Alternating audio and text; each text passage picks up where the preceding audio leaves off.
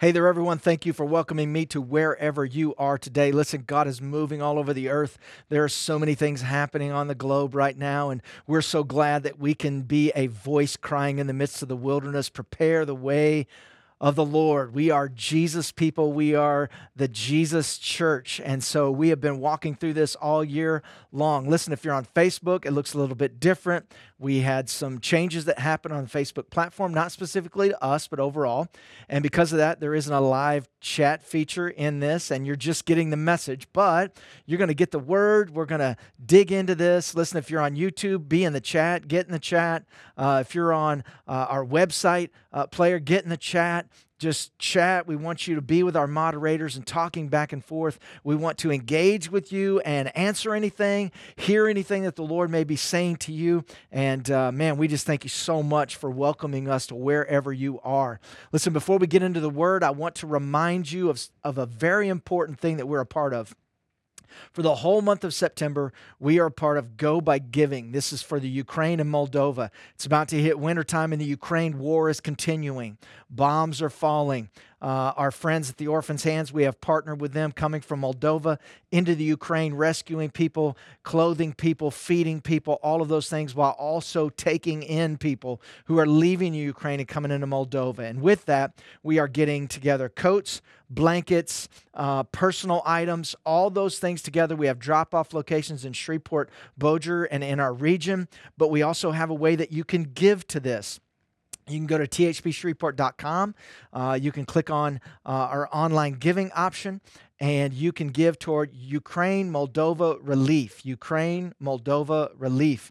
If you go to the drop-down menu, it'll be THP Compassion. Then you can put in the note Ukraine, Moldova Relief, and all of that money will go to blankets, coats, personal items, all of that, which will be delivered to Orphans' Hands, and then they will put it in a freighter, a shipping container, to be shipped across the world to the Ukraine and Moldova. So we want to be a part of this. We want to be a part of what God is doing, and I'm so thankful that right from wherever we are, we can be a part of helping people all over the world in the name of Jesus. Amen?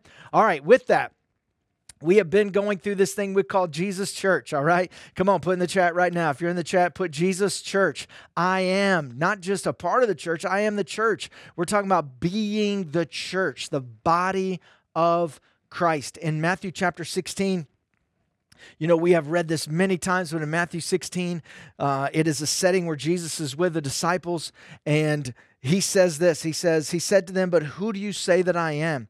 And Peter answered and said, "You are the Christ, the Son of the living God." What is the foundation of our faith? There it is. You are the Christ, the Son of the living God. And Jesus said, "Blessed are you, Simon Bar-Jonah, for flesh and blood has not revealed this, but my Father who's in heaven. And I say to you that you are Peter, and on this rock I will build my church, and the gates of hell shall not prevail against it." He wasn't saying that he would build it on Peter, but on the revelation that Jesus Christ is the Son of the living God. On that, he would build his church, and the gates of hell would not prevail against it.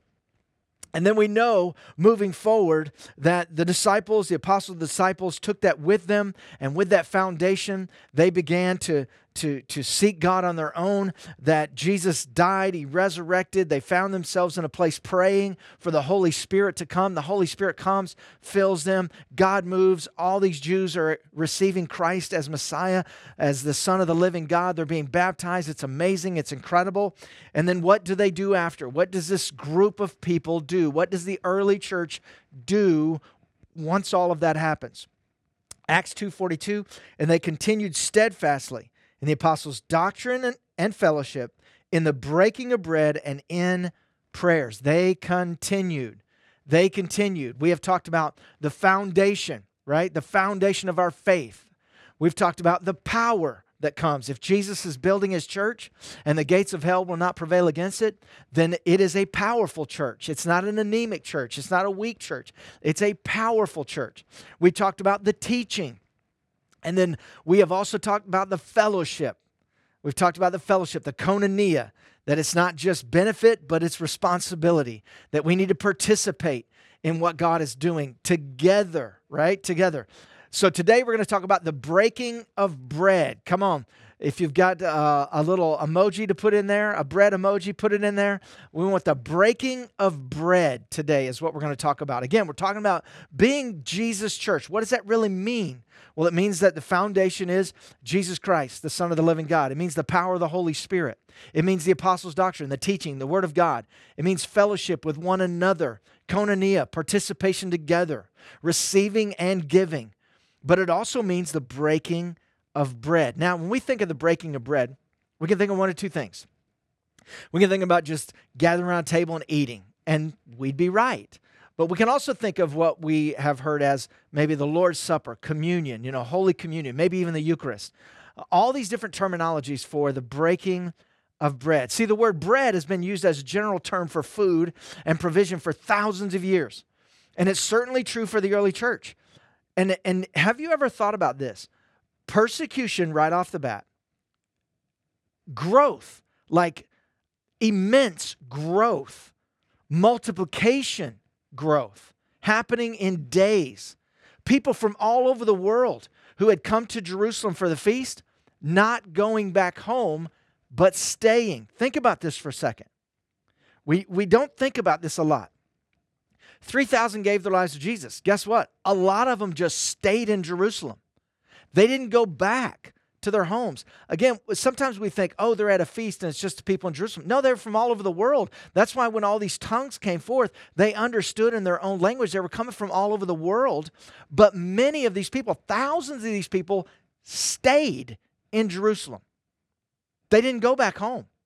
They stayed. All this is taking place at one time. And so, why did they stay? To be discipled. Why? To be discipled in the apostles' doctrine. But in all of this, guess what that did? It created a desperate need. Now, here in Louisiana, we know this. Man, a hurricane comes, maybe it hits the South hard, and people trying to escape so they won't die, they come north, right? Now, they come north for a season sometimes, and then they go back home. But we have many people right here in Shreveport, Louisiana, that Hurricane Katrina hit in the early 2000s. And guess what? Many of them just stayed here, and they're here to this day. Well, guess what that created in Shreveport? It created a need. These people are going to need housing. They're going to need food. They don't have anything. They left their homes with nothing. That's what's going on right here. So with that context in mind, when you read verse 44, all who believe, these aren't just the disciples, all who believe were together and had all things in common, sold their possessions and good, divided them among all as anyone had need. Some of these sold the possessions that they had traveled with from their countries. They sold everything they had so that everyone would be taken care of. And they divided among all as anyone had need, continuing daily one accord, breaking bread from house to house, ate their food with gladness and simplicity of heart, praising God, having favor, and the Lord added to the church daily those who were being saved. That changes the way that you read that. It's not just the disciples and the apostles. We're talking about people who never went home. They just stayed. Now they've got to have a place to live. Now they got to have food. Now they're going to have to get jobs. All these things are taking place. There is a desperate need.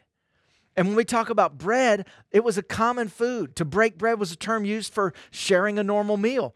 But listen, when Jesus uses the term break bread, breaking bread, or the breaking of bread, it is not in reference to a normal meal. Instead, it describes a particular practice that would become unique to believers in Jesus. The breaking of bread. Not just breaking of bread, but a specific breaking of bread. The breaking of bread meant a specific practice of the breaking of bread. Again, we would say communion, Holy Communion, the Lord's Supper, but even in those days, it was known even as the love feast. Back to Acts 2:46 in the New Living Translation says this: they worshiped together at the temple each day, met in homes for the Lord's Supper, and shared their meals with great joy and generosity. Now think about that for a second. It was natural for the Lord's Supper to be observed during a meal because it started during a meal. How did all of this start?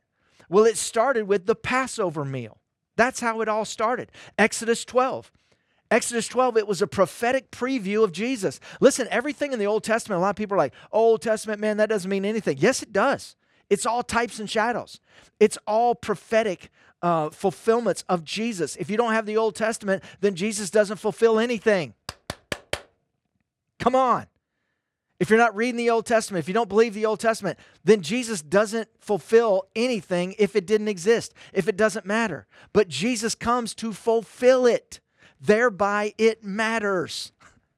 It is evidence. It is confirmation. It is prophetic confirmation. Even Peter said it in his letters. He said, listen, I saw the transfiguration. I heard the voice of the Lord. I saw all these things. But now we have the prophetic word confirmed. We have the ancient prophecies confirmed. If they don't matter, we don't have confirmation. It matters. And when we look at Exodus 12, the Passover meal, it's this prophetic preview of Jesus. So many times we get caught up in this thing of, hey man, the feasts are just for Jews. The Word of God never once says that the feasts were the feasts of the Jews. It is the feasts of the Lord. And by the way, all of us will celebrate one of those feasts even after Christ comes back. The Feast of Tabernacles will be celebrated. Nations will come for it. We will all celebrate it, not just Jews, but all. When we talk about the feasts, they are types and shadows. They meant something then, they mean something in the future, and then when you get to that future, then it means something for the future. When Jesus came, it meant something. Now, as we're living today, it means something. Even the times and the seasons. And so in Exodus 12, before the 10th and final plague on Egypt, which was the death of the firstborn, God commanded the children of Israel to take a spotless lamb, kill it, smear the blood on the doorpost over the door. And the death angel would see the blood and pass over it. Not only saving them from destruction, listen to this, but also delivering them from their bondage. So Passover was born, to be reminded every year with a feast time and, of course, a meal. A feast time coming together to remember, a meal to remember. Why is the loss of the dinner table so important in the day we live in? Because around that dinner table is a time to talk. It's a time to remember. It's a time of communication. It's a time for relationship. That's why the table is so important. My generation was probably the first generation to begin to eat with like a dinner tray. Right? Why? Because now there was this box in the living room that was projecting images that we all wanted to gather around and look and tune into. And so now the table became less important and less important. And now the reminders become less and less and less. And now families begin to be fractured more and more and more and more. That's why the table is so important. Passover. Jesus sat with the disciples before his death for what? The Passover meal. He literally is fulfilling it right before their very eyes. Listen, they understood the prophetic nature of it, but not the fulfillment yet. Like, oh, this is prophetic, man, this is happening. But they didn't understand the fulfillment of it. They needed deliverance from spiritual death. What happened with the children of Israel? The death angel would pass over, not only saving them from destruction, but what else? Releasing them and delivering them from bondage. No death, but you're not going to be a slave anymore either. Sometimes people don't mind being alive and continuing to be a slave. It's the same in the spirit. So many times the Lord comes in a time of emergency, and we allow Him to move in our lives, and we feel like He saved us. But now we don't serve Him because we'd rather be in bondage, held in bondage. It was being saved from destruction, but also delivered from bondage. And listen, the disciples, as they're around the table, they understood again, but not the fulfillment. They needed deliverance from spiritual death because Jesus was indeed the spotless lamb. 2 Corinthians 5:21 says, "For He made Him who knew no sin to be sin for us, that we might become the righteousness of God in Him." Matthew 26, "And as they were eating, Jesus took bread, He blessed and broke it and gave it to the disciples. And here's what he said, "Take, eat, this is my body." Then he took the cup and gave thanks and gave it to them, saying, "Drink from it, all of you, for this is my blood of the new covenant, which is shed for many for the remission of sins." Jesus broke the bread as they watched. And this is where the breaking of bread comes from. This would symbolize what would happen to Jesus' body.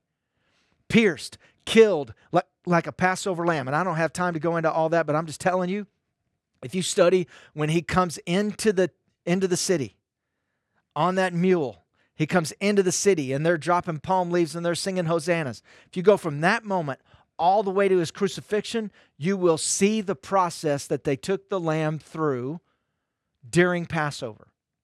They brought the spotless lamb in, inspected, laid open, the way the blood was poured out, everything. Jesus fulfills it in real time before them, and they don't even understand it. It's like the flesh of the Passover lamb. Jesus commanded them to eat the bread. He wasn't saying, "Hey, take a gouge out of my flesh." He wasn't saying that. He was equating it with the Passover lamb. Just as they would eat of that, just as they would partake of that, like the flesh of the Passover lamb, he commanded them to eat the bread. And Jesus then takes a single cup, the blood of one for all. Paul says in 1 Corinthians chapter 11, Jesus included the words, "Do this as often as you drink it in remembrance of me." And then in 1 Corinthians chapter 10, verse 16, Paul shares a powerful insight.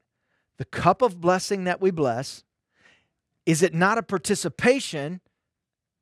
Participation, that word there is what? Koinonia, fellowship in the blood of Christ. The bread that we break, is it not a participation, koinonia, in the body of Christ? In the blood and the body. Now, for some, they're like, "Oh yes, I'm partaking of the real blood of Jesus and the real body of Jesus." No, you're not. No. That's not what that scripture's saying. Because in context, what is Paul talking about? He is rebuking them. And why is he rebuking them? Because they are partaking of this in a light-hearted manner, in a foolish manner. If you know anything about the word foolish, in those times, completely different than what we see it as today. When we say foolish today, we mean that somebody's clowning somebody or somebody's just messing around or maybe they're not super wise. But in those days, to be called foolish, that was a curse. That was a curse word. To be called a fool was one of the worst of the worst. And these people were being foolish. What were they being foolish with? One another, their behavior toward one another. These are believers, yet you had sexual immorality. You had some people were stealing things. That's why Paul dealt with them and said, "Listen, the new man, if you're a thief, you don't steal anymore. You're the new man. You put off old things. You don't lie anymore. Your heart is in a different place. You've got a different mind, the mind of Christ now." And Paul rebukes them in context of this, 1 Corinthians 10. Paul rebukes them for being selfish. Why does that matter? Not loving and caring for one another. Because here's why it matters. They weren't recognizing that the body of Christ was now the people sitting around the table with them. "As you've done unto the least of these, my brethren, you've done it unto me." Paul is rebuking them because they are demeaning and defacing the body of Christ, which was the people, the believers around them.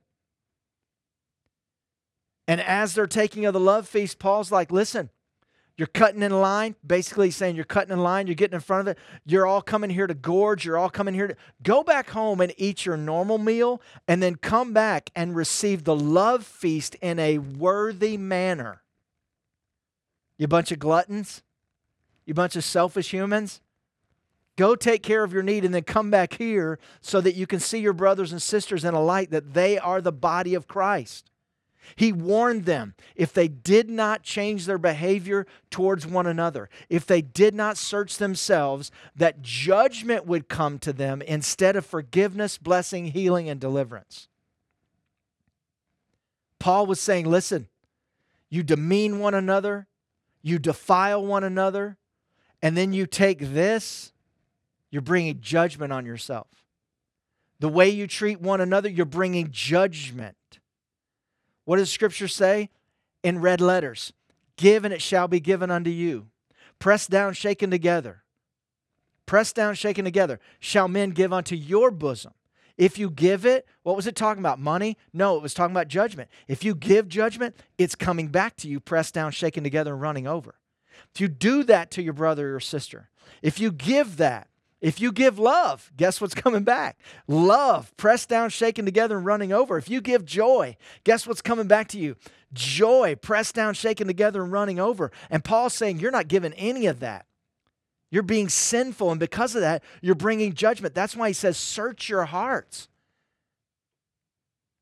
Search your hearts. Look inside in your own heart. Inspect your own heart. See if there's anything impure, that your motives are pure, so that when you come together and you receive this moment, you will be reminded that Jesus paid a price, not so you could be sinful towards one another, but so that you could be brothers and sisters in Christ. And catch this. I was talking to Dallas about this earlier. Isn't it amazing that Jesus does not start this practice in the temple?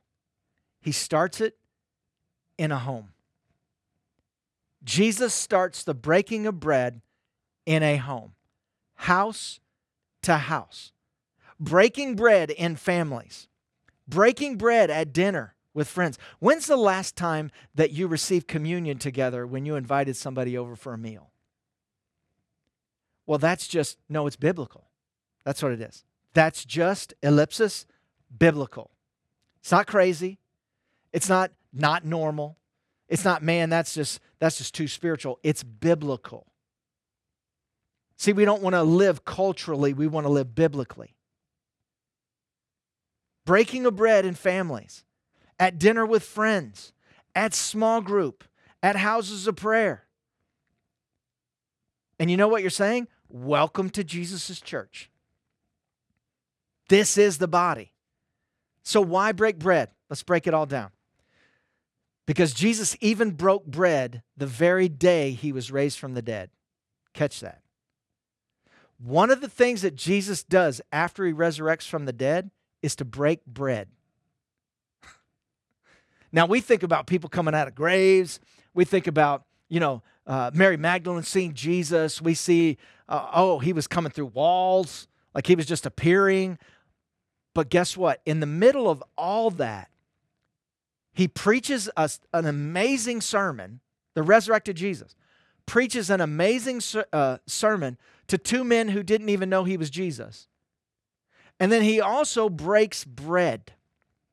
And there's something that happens when he breaks bread that probably will stay with me for the rest of my life. I just don't see communion the same once I saw this. In Luke 24, verse 30, but they constrained him. This is the men on the walk to Emmaus.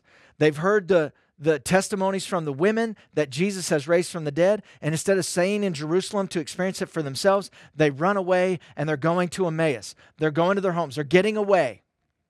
And the resurrected Jesus appears to him. They don't know who he is. Their eyes are kind of blinded. They don't see it. He walks with them. He's talking with them. He preaches to them all the ancient prophecies of himself. None of it changes them. And so they're sitting there, and it says this, but they constrained him, saying, abide with us, for it is toward evening. Now it's into the evening. Jesus has been resurrected from the dead, and it is nighttime now. And you would have to go all the way back to Jerusalem, which wasn't just jumping on a tram and going. You got to walk back. You got to go back, right? And here's what it says. Abide with us for his toward evening, and the day is far spent. He went in to stay with them. They invited him into their house. Now it came to pass as he sat at the table with them that he took bread, blessed, and broke it, and gave it to them. He's doing exactly what he did with his disciples while he was alive, before his death, to tell them about he was fulfilling the Passover. And now he's doing it. The resurrected Jesus is doing it. He breaks it, gives it to them. Their eyes are open, and they knew him, and he vanished from their sight.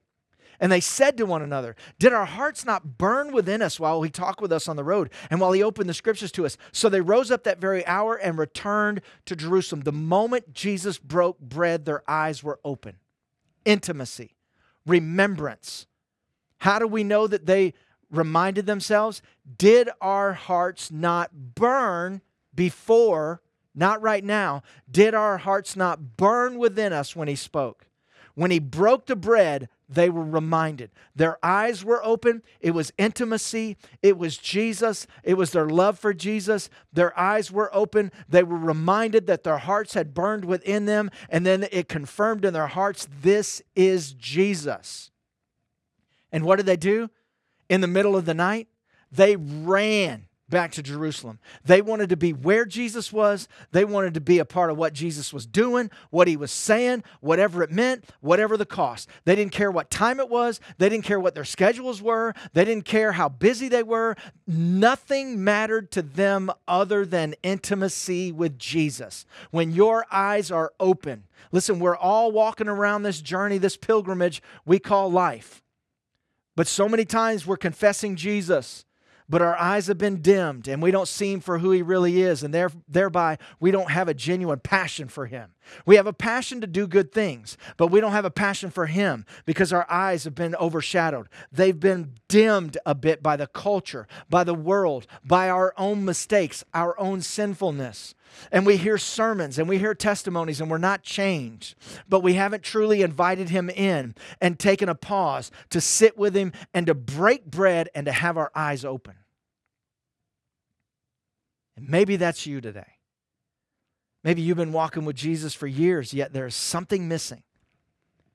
Your eyes have been restrained, clouded by hard times, by disappointment. Jesus wants to open the eyes of our hearts today. And not just today, but tomorrow and the next day and the next day. And the breaking of bread reminds us we are not our own, but we've been bought with a price. A terrible, tragic price was paid for us. The precious body and the blood of Jesus Christ. Remember.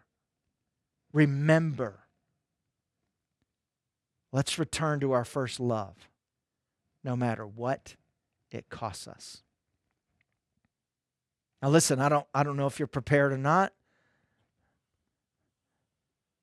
but we're going to receive today. We're going to partake of the bread and the cup, and I've got a little wafer, kind of looks like some insulation.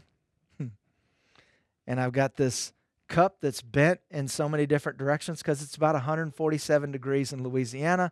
At almost September. But guess what? It doesn't really matter. What matters is here, my heart. So maybe you got a Ritz, or maybe you got one of those little oyster crackers, or maybe you just got something somewhere sitting around. Grab it. Maybe you got apple juice. Maybe you got some water next to you. Maybe you got some coffee, whatever. Well, not whatever. Just say it, not whatever. All right, I'm going to correct myself. We're not going to edit or do anything. I'm not coming back to preach this all over again. Not whatever, but that which keeps you sane and sober. Okay? But take these. We're going to take these today.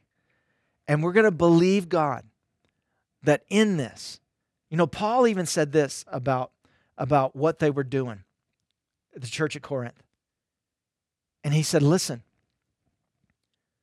some of you are sick. Like literally your body is sick. Because you have tried to walk this out in an unworthy manner. He wasn't saying they were sick because they had a certain kind of bread or a certain kind of cup. He was saying you're sick because of your behavior. Not anyone else, your behavior. And your behavior toward one another. Some of you are sick and feeble. But you don't have to be, you can be healed. How do we change our behavior? It's not about changing our behavior. It's about coming to Jesus and being a new creation in Christ Jesus and putting off the old and putting on the new. And now the thief doesn't steal anymore, and the liar doesn't lie anymore. And now they're not a thief, and they're not a liar. They are a child of God. You're not identified by your behavior, but you're identified by the one who gives life. And so I'm going to simply break my bread.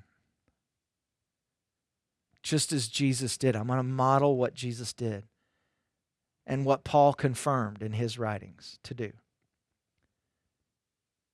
And we are breaking this to remind us of what Jesus gave, the price, the terrible price that he paid for us, but the beautiful price that was paid for us. And that although his bones were not broken, his body was laid open. It was inspected. Everything that was in him came out. That's real. Not just blood, water. Everything at death that will come out of a human came out of Jesus. He was emptied. And because he was emptied, we can be filled. Because he was emptied, we can be filled. And so we receive this today, this which is not the literal body of Christ, but representative of what he gave for us. And now we can be called the body of Christ. What a privilege. What a benefit. But what a responsibility that we have to Jesus and to one another. And so today we receive this in a manner that's worthy of the King. That's worthy of the King who gave it all for us. And we ask the Lord to forgive us for behaviors toward one another that have been selfish, that have been hateful, that have been unkind, that have been filled with bitterness and anger. And we ask for forgiveness in the name of Jesus. We ask forgiveness for those behaviors. And that we would once again model what the true body of Jesus is supposed to be about. We receive this today in his name. Amen. Receive the bread.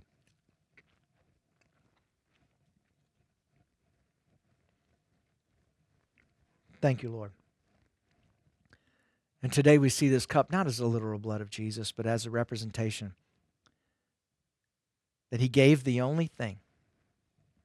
Listen, the only thing that could have pardoned us, that could have atoned for us, was the blood, the blood of a spotless lamb in a spiritual sense. And Jesus did that. And so today we receive this cup. We receive it with the knowledge that the blood of Christ was given, that remission of sins, that remission of sins, that we've been bought at this super high price. That you who knew no sin became sin for us, that we might become the righteousness of God in you, Jesus. And so today, Lord, we drink this today, and we drink it in remembrance of you. Amen.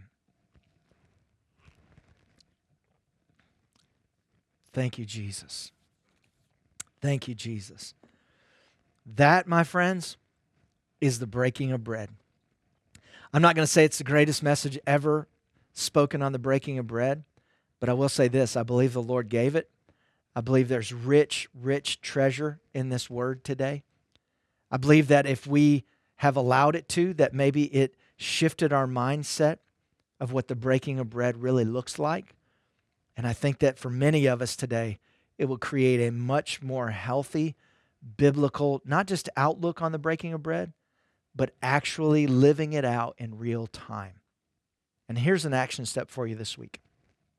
I would encourage you when you gather your family this week, even if it's at a fast food restaurant or out, grab you some communion stuff, stick it in your purse, stick it in your car, whatever,